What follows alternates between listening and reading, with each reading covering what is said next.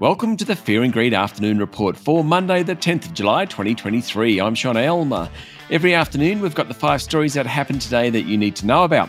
Story number 1, the S&P ASX 200 closed down 1.5% today to 7,004 points on the back of fears of a global recession. Like most of last week, it was a tough day for the iron ore miners. Today, though, it was on the back of low Chinese inflation figures. BHP and Rio were down 1%, while Fortescue Metals Group was off more than 2%. The banks aren't having a great time either.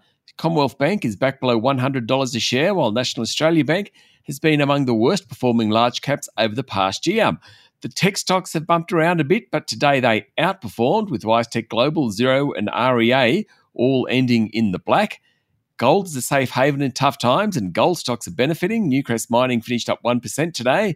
Northern Star Resources was up almost 2%, and energy stocks continued their outperformance of recent sessions. Story number 2, Meta, owner of Facebook, Instagram, WhatsApp, and now Threads, will provide a one-off funding increase to its news offering in an attempt to crack down on misinformation in the lead-up to the Voice referendum over whether to introduce an Indigenous voice to Parliament. The company was heavily criticised for allowing misinformation during the 2016 presidential election in the United States. It now has a process for addressing controversial public events, and its public policy boss, Mia Garlick, said the process will be used for the referendum scheduled for later this year. Meta will give an undisclosed amount to a bunch of media groups to boost their fact-checking programs which identify false articles. Meta will warn users about sharing links to those articles, limit how many people see the links from those who ignore the warnings, and add a disclaimer to readers. Story number 3, pressure is mounting on former Prime Minister Scott Morrison as the fallout from the illegal robo-debt scheme grows.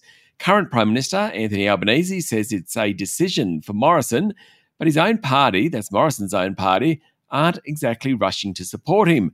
Coalition MPs are reportedly saying it's up to him to decide whether to stay on after the Royal Commission blasted his behaviour in relation to the scheme. They're not exactly rushing to his defence. Outspoken Tasmanian Liberal MP Bridget Archer said it's difficult for the party to move on after Morrison issued a statement rejecting all the adverse findings against him. By contrast, Nationals MP and former Deputy Prime Minister Barnaby Joyce said he's apologetic for the suicides that occurred after vulnerable people received Centrelink debt notices generated from the scheme. Even the Cronulla Sharks Rugby League team is considering revoking Morrison's number 1 ticket holder status if he's found guilty of negligence or wrongdoing over the robo-debt program. Story number 4, Ardent Leisure's share price jumped 13% today after providing a positive financial year update. The owners of Dreamworld, Whitewater World and Skypoint Observation Deck, which have had a very rough run in recent years, today said unaudited revenue is up $70 million. That's from the last financial year. Higher ticket sales is the reason. The group said talk of a slowdown in consumer spending are overdone. In story number 5, US President Joe Biden is to visit Windsor Castle for tea with King Charles III, and climate change is likely to be top of the agenda. The visit will include a royal salute and a viewing of US-related artefacts. Biden and the King will also host a forum that will focus on how to encourage private companies to engage in more clean energy efforts, specifically in developing economies.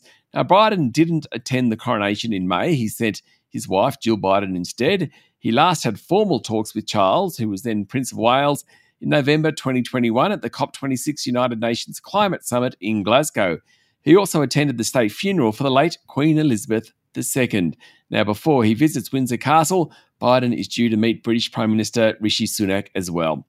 That's it for the afternoon report for Monday, the 10th of July, 2023. Michael Thompson and I will be back tomorrow morning with a Tuesday edition of Fear and Greed. I'm Sean Aylmer. Enjoy your evening.